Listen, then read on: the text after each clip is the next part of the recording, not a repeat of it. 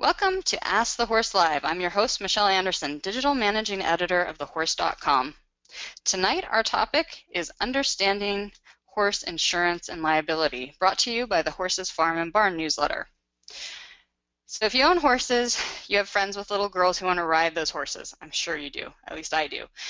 And I really do want to share my love of horses with the new generation. But as a horse owner and a property owner, I'm often worried about my liability. I mean, my horses are well trained, kind of well mannered, but they're still horses and things can go wrong. I want to know how I can limit my exposure. And then there's my dressage horse, Marathon, who's turned from a project into a competitive horse. He's not currently insured, but as we look to start third level next year, I'm realizing that his increased value, I couldn't afford to replace. Should I insure my horse? Tonight, two insurance specialists, Cindy Anderson and Susan Nanichin, and Susan, you can correct that if I got it wrong. That's okay. From Blue Bridle Insurance in New Jersey have joined us to answer those questions and more about horse insurance and liability. Thank you. And Susan, go ahead and pronounce your last name correctly for us. Nanasian. Okay. Sorry about that. I practiced, but I didn't get it right. Let's go ahead and start with Cindy. Can you tell us a little bit about your experience in the horse world and as an insurance specialist? Sure. I've been here at Blue Bridle since 1998 as an equine insurance agent. I specialize in the liability and the mortality coverages. I do have a Bachelor of Science degree in equine studies, and I've worked in barns for about 10 years. I do have two horses. My older horse was a fourth level dressage horse, and my young horse, we just finished our first year at first level. So you might be able to help me figure out if I need to insure my horse.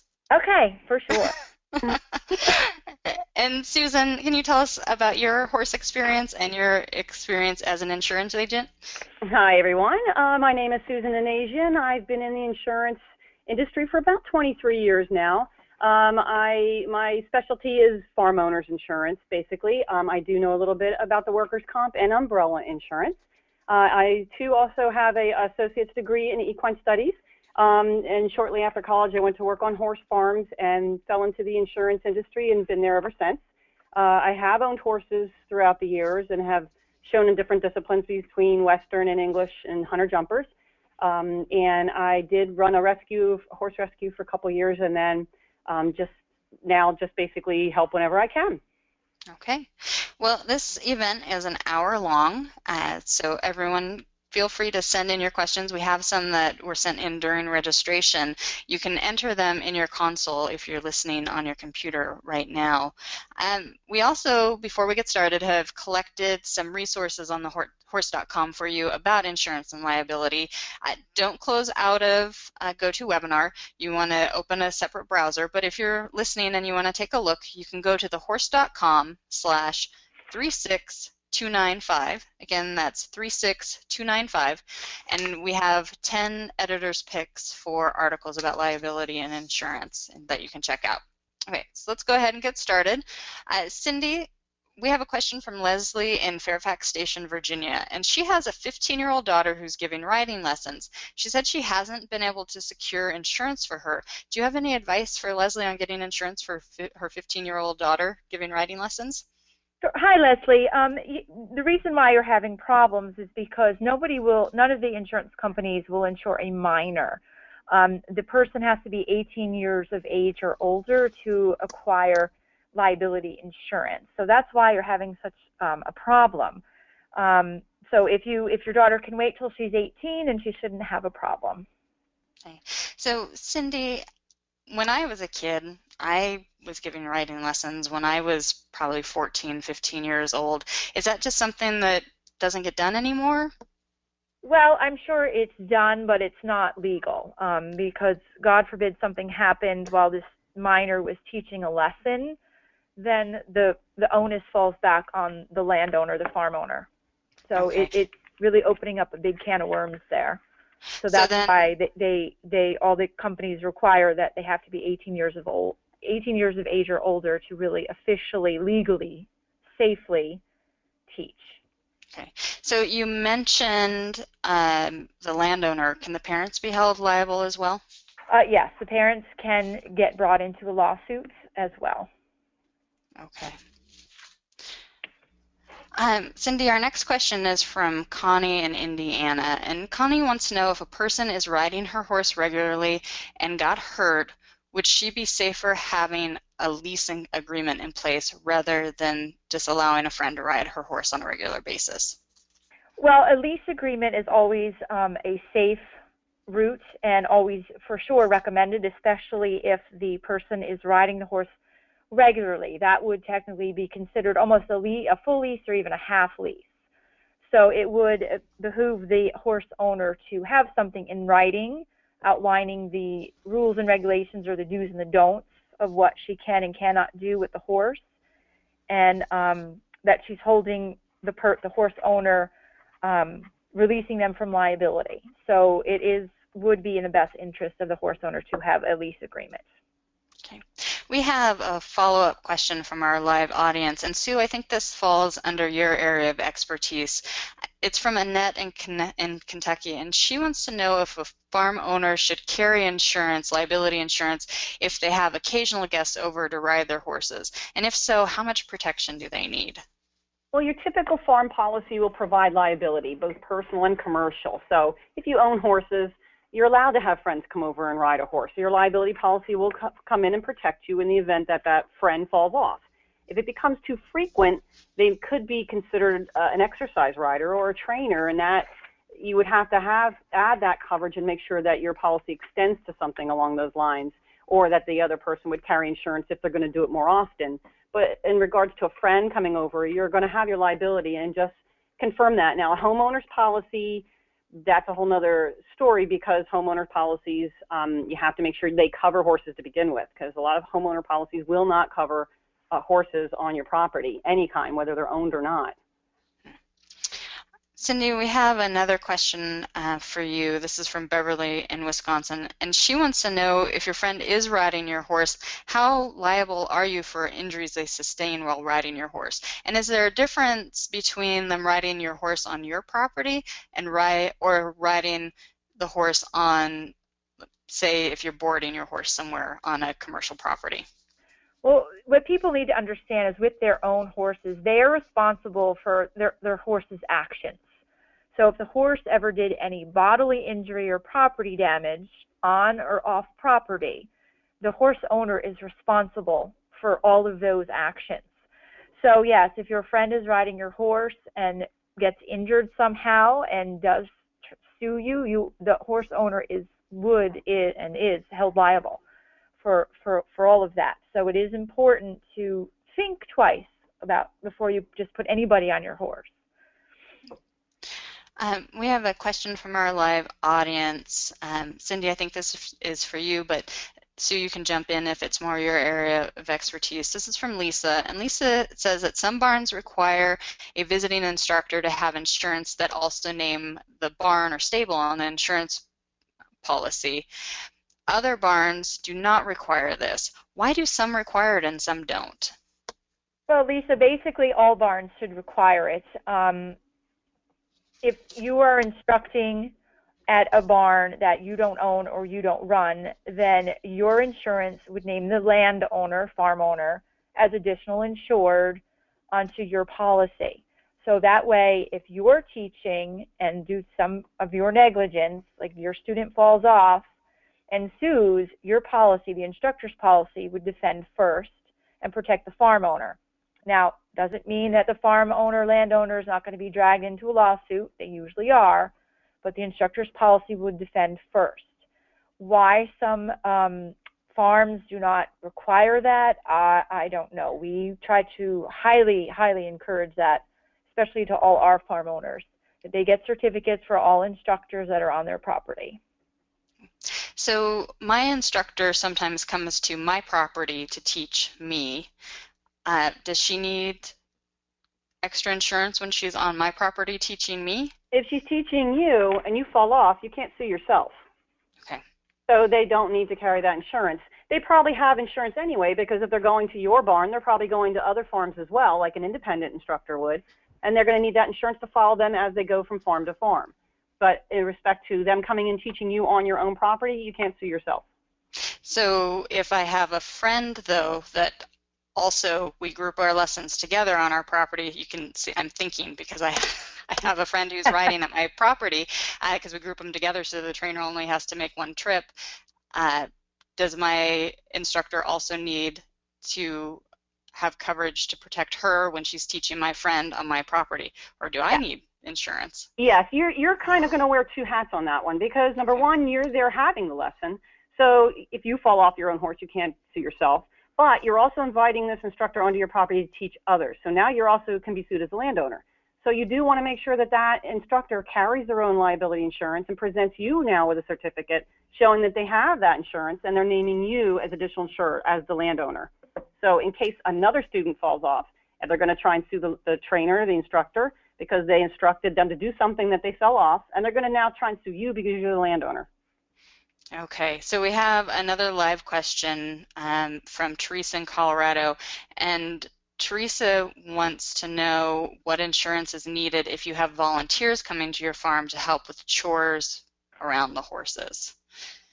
That's a tricky one because volunteers, certain states, it's going to fall under like a work comp situation. Even though they're volunteers coming on your property, they're being guided by the farm owner or manager to do certain things. Therefore, if that person got hurt because they were guided to do something, example, I tell my volunteer, go muck the stall, and they're leading the horse out of the stall so they can muck it, and the horse bites or kicks them and they get hurt. In certain states, they could be considered an employee, and therefore they would need workers' compensation insurance. Now, volunteers, if they're volunteering for a riding lesson or anything along those lines, then they have to kind of be careful because some policies will cover volunteers on behalf of while they're performing that duty of volunteering for the riding lesson, but it's not going to protect the farm if that volunteer got hurt themselves. So that's why it's a fine line with volunteers, but you check with your policy, ask your company, your insurance company, and find out what their policy is on volunteers, and then find out if they don't cover them. And then you might want to look into workers' comp because they could be interpreted as an employee, even though you're not paying them, they're volunteering, but they're doing duties and they're acting on behalf of what you're telling them to do. Okay. Cindy, we have a question from Nan in Michigan, and Nan wants to know, as a barn owner, she has liability insurance, but she wants to know how important it is for her to require helmets on all riders on her property. Well, most of the disciplines now are requiring that everyone wear a helmet at all times. And more barns over the years are actually now reinforcing that. However, with some of your Western disciplines, your saddle seat, your gaited disciplines, they still not require riders to wear helmets. So what we recommend as insurance agents, of course, helmets all the time. However, if you're not going to recommend helmets, we would instruct the person to have a release agreement, and in that release agreement, a helmet waiver, where the rider understands that a helmet is recommended to be worn while being ridden. However, they understand the risks of not wearing one, and they sign off on it. That way, they can't come back and say, well, you didn't tell me I had to wear a helmet. So a lot of your disciplines where you don't wear helmets, the barns are having these helmet waivers built into the release. Okay.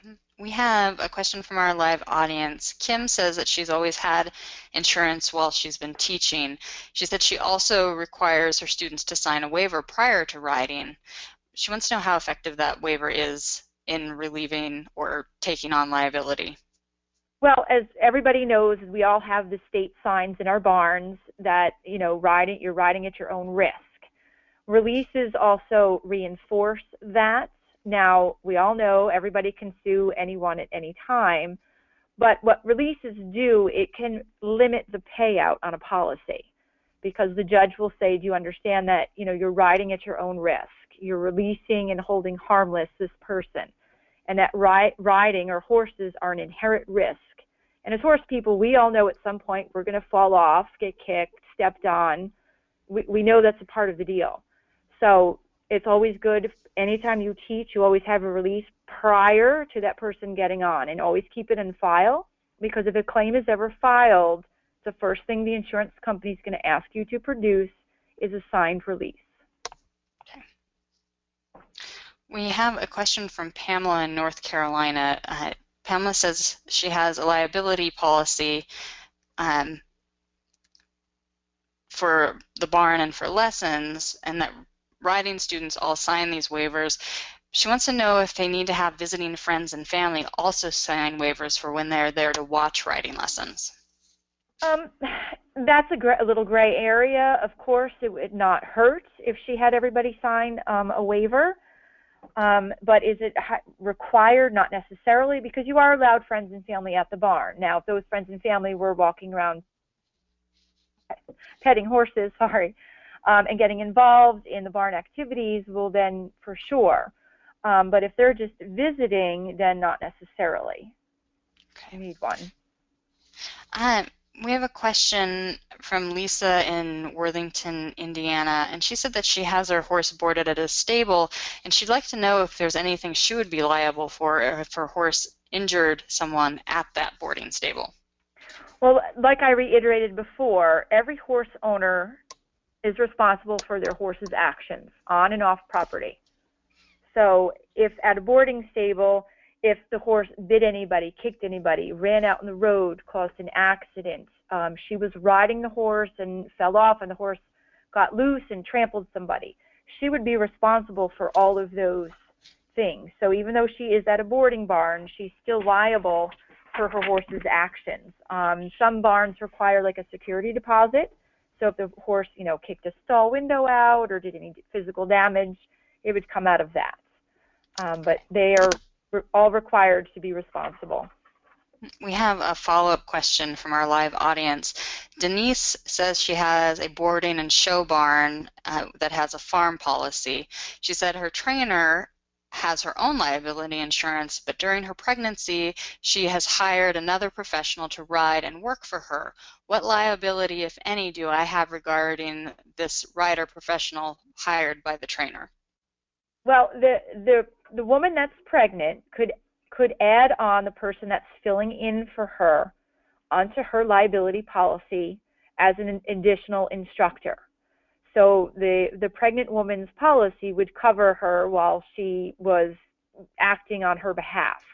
It's a very minimal charge, and it's not a problem. We do it all the time. So that's what I would recommend to the woman who's pregnant. So that's something that Denise should ask for? Yep. Okay. So we have a question from Tony in Massachusetts. Tony boards her horse at a stable. She wants to know what coverage she needs to protect her tack. We've all been in those boarding situations where things get borrowed, and sometimes our saddles are very expensive. Well, the first thing I would do is, since you board your horse at a stable, go back to your homeowner's policy and find out if they extend personal property from, including your tack, to the barn. Because some homeowners will extend either a certain percentage, like 10% of the value, or they'll just extend the coverage altogether to cover your tack while it's off your premises of your home. So definitely check first with your homeowners and see if they will provide any coverage for your personal property while it's located somewhere else. If it is not, we do have what's called a tack floater. It will cover you, your tack, and it's basically going to cover you from your for theft, fire, smoke, lightning, windstorm, your perils that are basically going to happen, which would be fire and theft are the big ones. So if your tack is at your boarding facility and something happens, this policy would respond. And it's roughly 3% of the total value of your tack. So you would list out one saddle at this amount, a bridle at this amount, blankets, miscellaneous things, and then they could put it on this tack floater policy, and it would cover that equipment. So my experience has been when I've talked to professionals, lawyers, insurance agents that are not part of the horse world, they kind of look at me with big eyes when I ask them these kind of questions. like is my very expensive dressage saddle covered by my homeowner's insurance? Do you have any suggestions for how to communicate with your insurance agents or how to get really clear information from your homeowner's policy to make sure that your stuff is covered? Yeah, I mean, I would basically, send an email to your agent or call your agent and just say, look, technically your tack is considered your personal property. and have them give you the definition of the personal property off premises. And somewhere in your policy will be a clause that will define that. It'll define meaning, if it will or will not cover, and sometimes, again, up to a certain percentage or 100% of the value. It depends. So it should be in your policy itself, and your agent should be able to definitely have that answer, because it is considered personal property. It's not something that, like an animal that's, it's personal property, but it stays at a barn all the time. Your tack is something you can take home with you. You can put in your car. So I would definitely look in your policy, and your agent will definitely be able to answer that question. Okay. We have a question from our live audience. Cindy, I think this one's for you. It's from Sadie in Kentucky. And Sadie wants to know if a boarding barn's owner's farm coverage will provide coverage if one boarded horse severely injures another horse. Well, again, that's a little gray area. It depends on how the horses hurt each other. The farm owner, stable manager, did they do something negligent? Did they put the horses together that they weren't supposed to? Did they put them in a pasture that they weren't supposed to?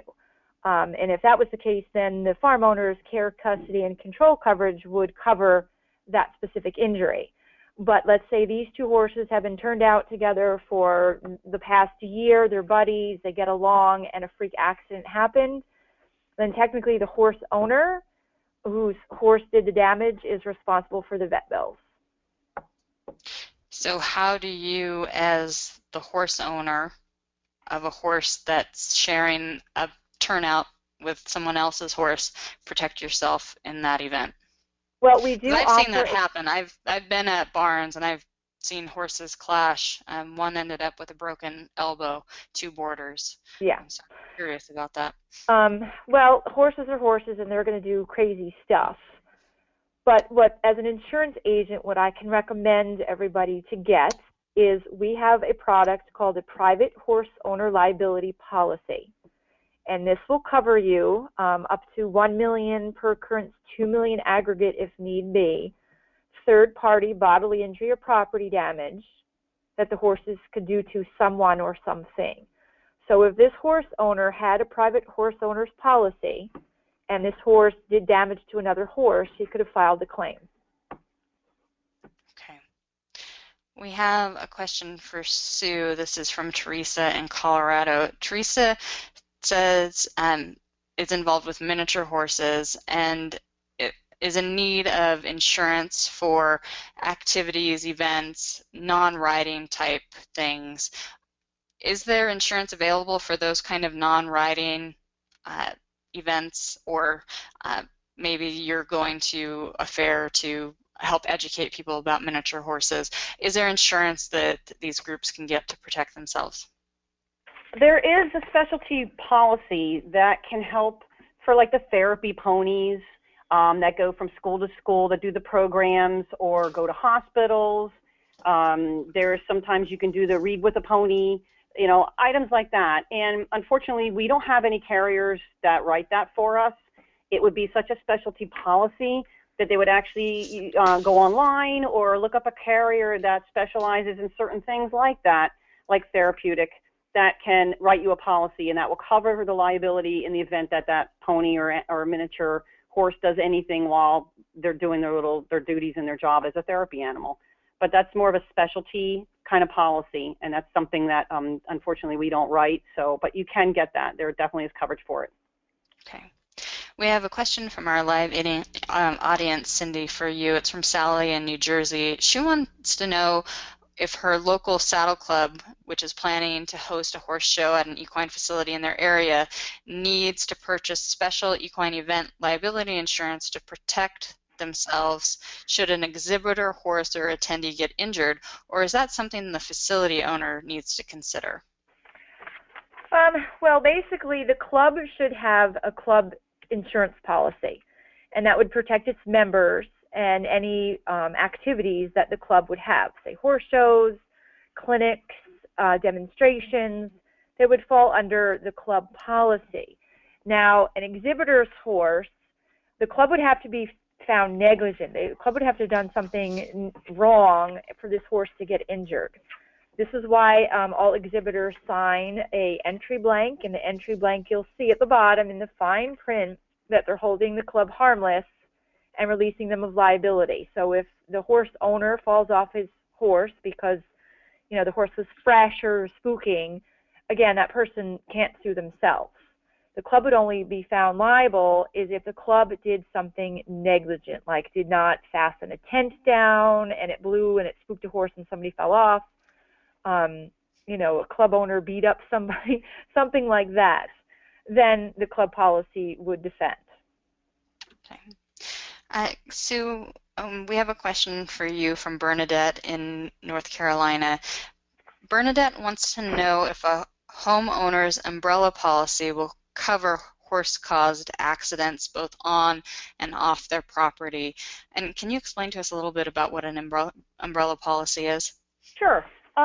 Basically, I'll start off with what an umbrella policy is. An umbrella policy is kind of like what it says. It comes over your current liability, whether it's a standalone liability policy, a farm owner's policy, or an umbrella policy. So if you have $1 million limit of liability on your farm policy and you want an umbrella, that umbrella can give you an additional 1, 2, or 3 million of liability, and it comes over that farm. So an example, you have a riding lesson and somebody falls off and they get severely injured and they sue you for over $1 million and the judgment is for over $1 million. Well, your farm policy only has $1 million on it, so it will pay up to that $1 million. But because you have an umbrella policy, that additional monies that were awarded will now, the umbrella policy will pay for that. It'll come up to that limit on that policy now. So if you have $1 million on that, it'll provide you with that extra limit. Now, in regards to a homeowner's policy, that kind of policy, a homeowner's policy is designed to cover you personally for your home, your contents, and your personal horses only. And again, that's only some homeowners. Some homeowners' policies won't even cover you if you have livestock or horses at all. In regards to a farm policy, if you do have the umbrella, then yes, your farm will pay first, and if it goes past that limit on your farm, your umbrella will come in and cover the difference up to the limit of the umbrella policy. So how do you help your clients decide how much umbrella coverage they need? Well, basically, you look at a couple factors, two big ones. One, look at your assets. I mean, if you have, a lot to lose in the event of a claim, that's a big one. That's a big concern people have because then, of course, they go after big judgments when they see, nice facilities. The second thing you're going to look at is your exposures. Am I giving 20 riding lessons a day? Am I boarding 10 or 15 horses? Or do I just have my own 2 horses and 1 boarder? If you're limited in your exposures and you're a very small farm, then most likely a lot of people won't get the umbrella. They're happy with the $1 million limit on their farm because that's plenty of coverage for you considering what you have for your exposures. But if the bigger farms out there, they will take an umbrella because you have all these things going on at one time and you have a chance of having a high claim happen, especially with the boarding facilities and the riding instruction facilities. So yes, they do take the umbrellas for the extra liability protection. Okay. We have a question for you, Cindy, from our live audience. Annette in Kentucky wants to know if a horse club is having an organized trail ride at a state park, how much insurance coverage should they have? And if they cannot afford that coverage, will liability waivers be enough to protect the club? Well, basically, the club should have its own club insurance, like I discussed previously. Waivers are good, but again, it would fall back to the individual club member, and the individual club member's homeowner's policy is going to pay out if something happens. So that's why a lot of clubs have the club coverage, so it covers all the members. And a lot of our clubs that we insure, they offer a payment plan, so we can do that for them. And it's not a minimum premium on a club policy is $400 for the year. So you have that on an 8-payment plan. It really breaks it up for them. So hopefully they can afford that, because without it falls back on the individual club members. So Cindy, if a club doesn't have any assets or has limited assets. You said it falls to their individual members, the liability does. And correct me if I understood that incorrectly, but do the board members of that club have an added responsibility or liability? Well, if you have, now we're talking about a formed club with paying members. Yeah, a nonprofit. A nonprofit formed club with paying members. The club policy will cover all the members and all the activities that the members do. For the board, a lot of the bigger clubs also have directors and officers insurance, and that will cover the board members from being personally sued as a board member. Some of our bigger clubs have that. Some of our smaller clubs have that. That's a personal choice based off the club. The D&O, the directors and officers insurance, is not cheap. That gets a little expensive. So that's why we see some of our bigger clubs have it. But again, that's a product that a lot of clubs are now carrying. Okay. We have a question from our live audience. Sadie is wondering if you have, well, she says that she understands that most older horses have at least some kind of health issues, but why don't most equine insurance companies offer major medical policies for senior horses, even at a higher premium or with certain exclusions compared to younger horses? Well, all the insurance companies have some form of cutoff age. Some of them are 18. Some companies will insure a horse up to 20 years old. And some companies, you can get major medical, surgical coverage up to age 20. Again, the premiums on the mortality side, the life insurance, are a little higher, but a lot of the companies will offer that. After age 20, then you cannot get mortality or any kind of health, medical, surgical coverage after that. The insurance companies feel, now I'm a horse owner with a 22-year-old, so I understand this. The horses, they know it after 20, stuff's eventually going to start to happen. And they understand the horses can get a little bit older, or arthritic, or ill, or colicky. And the insurance companies, they decided 20 is the max that they'll pay out. Years ago, it was 15. So with the advanced medical technologies, they've increased it to 20. Sue, we have a question for you from Rhonda in Virginia. Rhonda wants to know what recommendations you have for someone who's just starting out with a small farm, a couple riders, a couple boarders, a few rescue horses. What recommendations would you make for that client? Well, basically, they're going to need a farm owner's policy, and the farm owner's policy is a homeowner's policy, basically, with the added liability of the horses.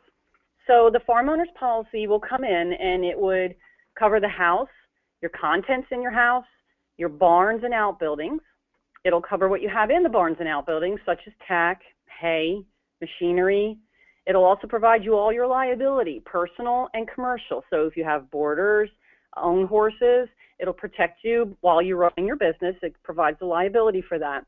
It'll also provide you personal liability, just like a homeowner. So if you had a friend come over and they fell and got hurt, it will cover you. Or if you have a dog bite, same thing. It'll provide you the liability protection.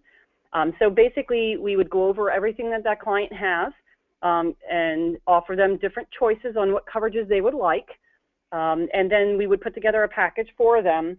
And that way you have everything covered that you need, from your home, your contents, all the way down to all the liability that you have, meaning your boarding, your lessons, your training, your rescues. We have a question from our live audience for Cindy. This is from Bill in Oklahoma. Bill wants to know if insurance policies or liability releases differ for youth-based horse clubs as compared to general riding clubs for all ages. If so, what are the main differences? There's really no distinguishing factor with releases. Basically, if the person is over 18, they can sign the release on their own. If they're under 18, then the parents need to sign for the minor. And if minors belong to a club, then they would fall under the club's policy as coverage. They would be covered under the club's policy. Our next question is for Sue, and this is from Marcia in New Jersey. Marcia wants to know if homeowners insurance will cover an equestrian living on my property who pays rent and does chores for keeping our horses here? Okay, that one has a couple different issues with it. The first thing that jumps out at me is a homeowner's policy. They won't provide liability of any kind for non-owned horses that are on your property. So if that tenant has their horse on your property, your homeowner's company will say no. They'll drop you. They'll say that's not what this homeowner's policy is for. So at that point, you're going to have to go out and we would offer a farm owner's policy. Now, as far as the person doing chores for keeping their horse there, that's like bartering for services. So if I boarded my horse there and did chores, I'm bartering a service. So otherwise, you'd charge for that stall that I'm going to barter for. That can be interpreted as workers' comp, as an employee, because whether or not you pay the person or not, you're still bartering for services that have a monetary value to it, such as, like I was saying, otherwise if I wasn't doing any chores, I'd have to pay you for that stall. So because I am bartering for something of a monetary value, it could be interpreted as a workers' comp issue because I'm, again, working for you, whether it's money changing hands or not. So at that point, you're going to need to look into your states and see what each state is different for work comp. Some states, you have to have so many employees. Some states, if you hire a employee, period. If you just barter services, that right there, immediate work comp. So check with your local state to find out. So that basically has a couple things, which would be your homeowners, check and see. I highly doubt they'll accept a non-owned horse on that property. So you're going to need to look into liability or a farm. And the second part to that would be your workers' comp, because you're now bartering services. You could be interpreted as an employee. So this was someone who's living on a property who's helping with chores. What about those of us who have house sitters or farm sitters come to our properties? Do we need additional coverage for them, or should we be looking for licensed, bonded, and insured providers of services? Well, for pet sitting, that's a specialty insurance that they're going to need. They're probably going from property to property, not just yours. So you definitely want to hire somebody that's insured. In the event anything happens, they do something in the house by accident and it causes a fire, or it causes a flooding with water. Who knows what could happen? They have coverage for that because they came in and did a job and caused a problem because of their job. As far as the farm owner's insurance and liability and homeowners, they won't provide any kind of liability for somebody who does it as a living, who's going around and doing this pet service and pet sitting as their job. That person would need to carry their own insurance. It's a specialty type of insurance. Unfortunately, we don't have any carriers that write that, but they would need the coverage. And it behooves them anyway because they're going to go from property to property most likely, and that insurance would follow them as they pet sit. The other thing I would do is if you have, let's say everybody goes on vacation. So you might have a friend stay over and take care of your farm while you're on vacation. That's different because that's incidental. It's not something they're doing all the time or a couple times a year, and it's not their main job. They're doing it to help you out. That's different. Your farm policy will come in and defend you if anything does happen in regards to somebody taking place while you're on a vacation. Okay.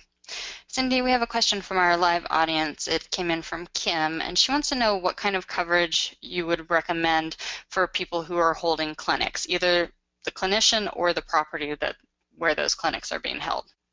Well, it's going to depend on who is running the clinic. If the farm is running the clinic, collecting the money, and it's the farm's releases that the participants are signing, then the farm owns the event and would insure the event. They would ask the clinician to show proof that he's insured. However, if the clinician is collecting the money, the clinician is having everybody sign the release, and the clinician is renting a barn, and the clinician is going to need to show a certificate of insurance naming the farm owner as additional insured. So it's a trick question. It depends on who's actually running the clinic, who's going to own the insurance. Okay. So when you're planning those sorts of events, you need to be really clear in your communication about who's in charge. Am I understanding that correctly? Exactly. Okay. We have a question from our live audience from Lisa. And Cindy, this is for you. If someone is trailering my horse and it's not a commercial shipper, what kind of insurance should the driver carry? Would their insurance cover my horse if the driver doesn't own the animal?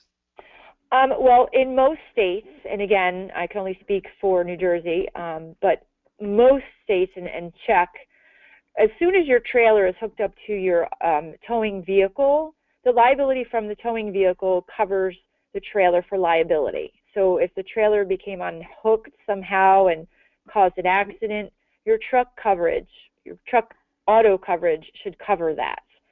Now, with the horses in the back, if she's trailering a friend to a show, the driver would have done something negligent to be sued.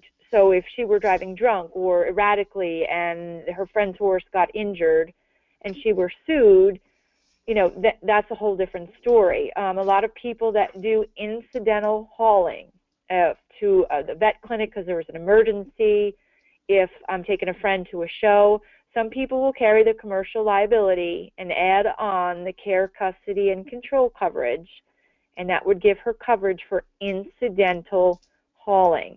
If you are a commercial hauler, then you need a special commercial hauling policy. Unfortunately, Blue Bridle doesn't write that because, again, each state's auto rules and regulations are different. But if it's an incidental exposure, then we would recommend the commercial liability with the care, custody, and control. So I've been in the pickup with my trainer when she's hauling horses to shows, and I kind of added up mentally how much those horses cost in the back of that 4-horse rig. And I've been a little just uneasy about that. It just seems like there's a lot of horses back there. As a trainer who's hauling to horse shows, does that fall under that care and custody, or does that fall under more of a commercial type application? Well, most trainers that are doing that already have a commercial equine liability policy, and most trainers are going to have the care, custody, and control. Remember, care, custody, and control, liability covers the people. The care, custody, and control covers the non-owned horses in the trainer's care, custody, and control. So if that trainer did something negligent to a non-owned horse, she would have protection. She would have coverage. Okay. So one more question along those lines. What if the horses injure each other in the trailer? Does that fall under the trainer's responsibility because she's the one transporting the horses, or is it the owners of those horses? Well, again, if she did something negligent that caused those horses to be injured, then she could be held liable. But if the horses are just being fractious and obnoxious and just decided to step and kick on each other, then it would fall back to the owner, the individual horse owner, to settle up with the other individual horse owner. We have a question from our live audience. This is Carla, and she said that her stable hosts Pony Club kids, and the leaders are looking for additional horses to help teach grooming. If we allow our horse to be used with the Pony Club to be groomed, if something happens, are we as the owners liable for that activity? Yes, you would definitely be liable for that. Most Pony Club is a national organization, and most Pony Clubs, local to regional, they have insurance. I would ask the Pony Club DC to provide the farmland owner with a certificate of insurance, so you know those Pony Club kids are covered for any Pony Club activities, and they should name the landowner as additional insured. And that way, if anything did happen, the Pony Club has protection. We have a question from Becky in our live audience who is doing equine assisted learning. She wants to know what kind of liability insurance people who are doing these kind of lessons or programming need. Most of it takes place on the ground and there's no riding involved. Well, there is a big difference, and a lot of the insurance companies, there are definitely a line drawn. Therapeutic riding, where you're dealing with any kind of physical handicap or learning disabilities, if it's a true therapeutic program, these students are coming for weekly lessons to help with their disability. When you're starting to talk about the assisted therapies, a lot of the times these people are not riding, and they have more mental issues than anything else, and they're not in a consistent program. A lot of the EGALA people, they'll have corporate groups come for team leadership building, or they'll have abused teens, or they'll have recovering addicts. And a lot of the companies we're finding do not want to cover those things, again, because they're not on a consistent basis and they're not really in a lesson. When it comes to any kind of disability, the insurance companies, it's all about safety, safety, safety, and in a controlled environment. So that's why it's becoming harder and harder to find insurance for the EGALA people. Unfortunately, they're doing great work, but the insurance companies are a little leery about insuring them. That's interesting. We have a question from our live audience. Jeannie is in New York, and she wants to know if there are any particular breeds of horses or disciplines, such as those with a higher risk of injury, like jumping maybe, that are not eligible or are more expensive to insure. Well, your race horses and your steeplechase horses have the highest mortality rating because, the highest risk. And then you fall down to your eventers, then it goes down to your show jumping, then it goes down to your Western disciplines, your dressage, your pleasure horses, and your breeding horses. So that's kind of the very brief, staggered look at the risk. And if you insure the horse, that's one of the first questions they ask you, what do you do to the horse? So the horses that are involved in higher risk sports do carry a higher risk and a higher rate. But there's not one particular breed that carries more of a risk than any other. We have a question from our live audience. Michaela wants to know if insuring a foal is as difficult as insuring an older horse or as expensive. At what age can you insure a horse, and how much coverage can you get? With foals, we can insure foals at 24 hours old. Usually up until that point, your live foal guarantee will cover you, and then after that, we could come in and insure the foal at 24 hours old for mortality. That's life insurance. So if the foal died or was stolen or had to be put down, they would have coverage. Usually it's anywhere between 2 to 3 times the stud fee paid, or unless they purchase the foal, is how you value the foal. We can add major medical and or surgical coverage at 30 days old. Again, the rate for foals is a lot higher than it would be for, say, a 2 or 3-year-old, because the risk of them getting sick or joint ill or anything like that is high. But as the horses get older, the rate would go down, and then the mortality rate doesn't start to eke up until 15. And then 15 to 20, the rate goes back up. We have another question about horse insurance from Ellie in Virginia. Ellie wants to know how you determine the insurable value of your horse, especially if the horse is a homebred and you don't have a purchase price to work from. Well, the insurance companies that Blue Bridle deals with, they're all horse people, so they understand a lot. And as an agent, we ask a lot of questions. Okay, did you purchase the horse? Was he a trade? Was he a homebred? What have you done with the horse? Training fees, breeding fees, stud fees if it's a stallion. Shows, local, rated, unrated, schooling, AAA, regional, national championships, breed awards. So as an agent, I would gather all this information from the horse owner to see what the insurable value is. And some people will insure the horse to value, some people will underinsure, and some people will only insure for what they paid for the horse. And that's a personal choice. So we try to work with the horse owner to come up with a value. Then we would submit it to the company underwriters for their final approval. We do not issue an insurance policy until we have company approval, because if that horse ever died, we do not want any problems with a claim being filed or issued. The last thing a grieving horse owner wants to do is have to dig up show records on their horse that just passed. So we make sure, it's a rule here at Blue Bridle, that all the horses that we insure, their values are prior approved. So if there's a loss, there's no questions.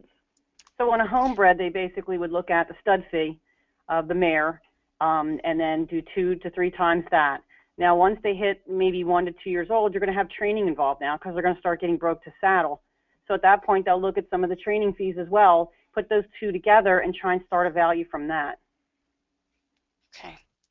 And Sue, could you explain a little bit about what it would mean to be self-insured and at what point someone might self-insure their property for liability or their horse?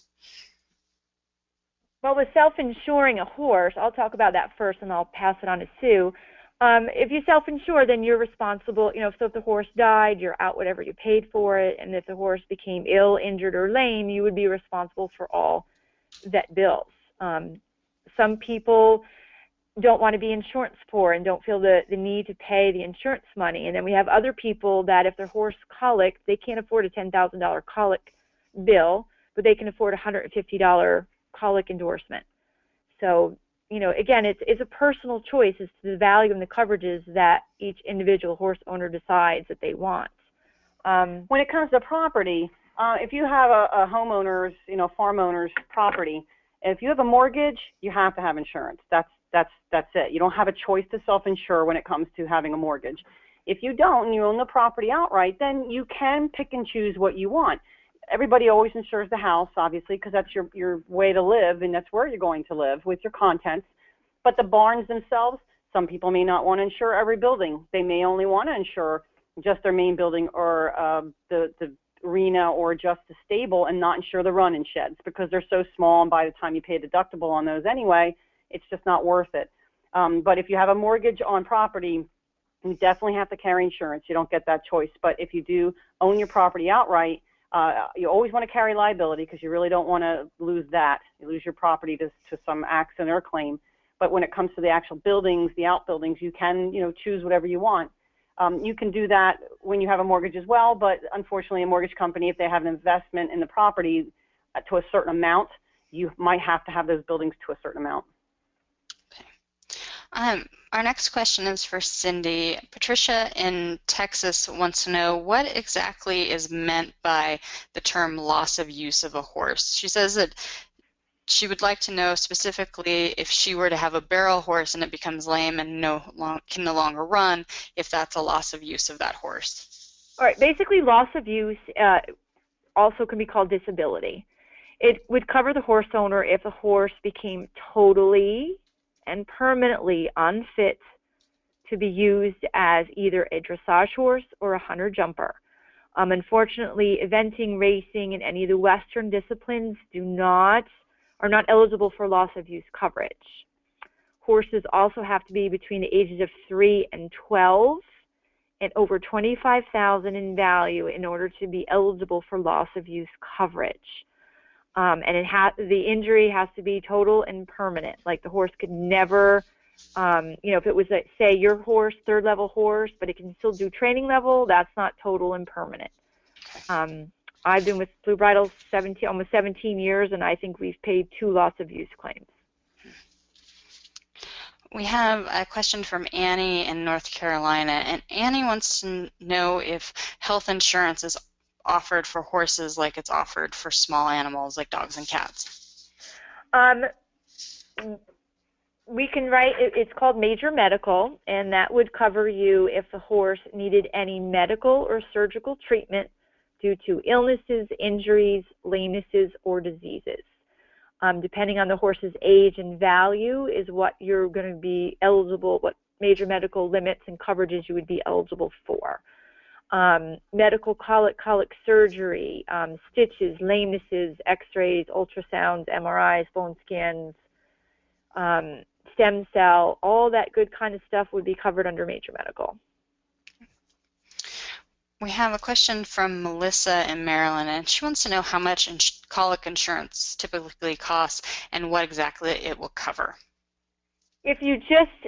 Major medical is the broadest health coverage that you can get. And if you're not eligible for major medical, we do have a standalone colic coverage. Now, major medical does cover colic, but if you're not eligible or you can't afford it, we do have a $10,000 colic coverage endorsement.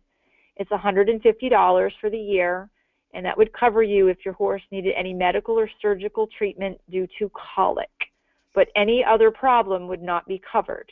So like if the horse came up lame or it had an upper respiratory infection, that's not going to be covered, only colic. Okay. We have a question from Hannah in Florida, and I think this might end up being our last question of the night. Hannah is considering sending a horse out on trial to be sold.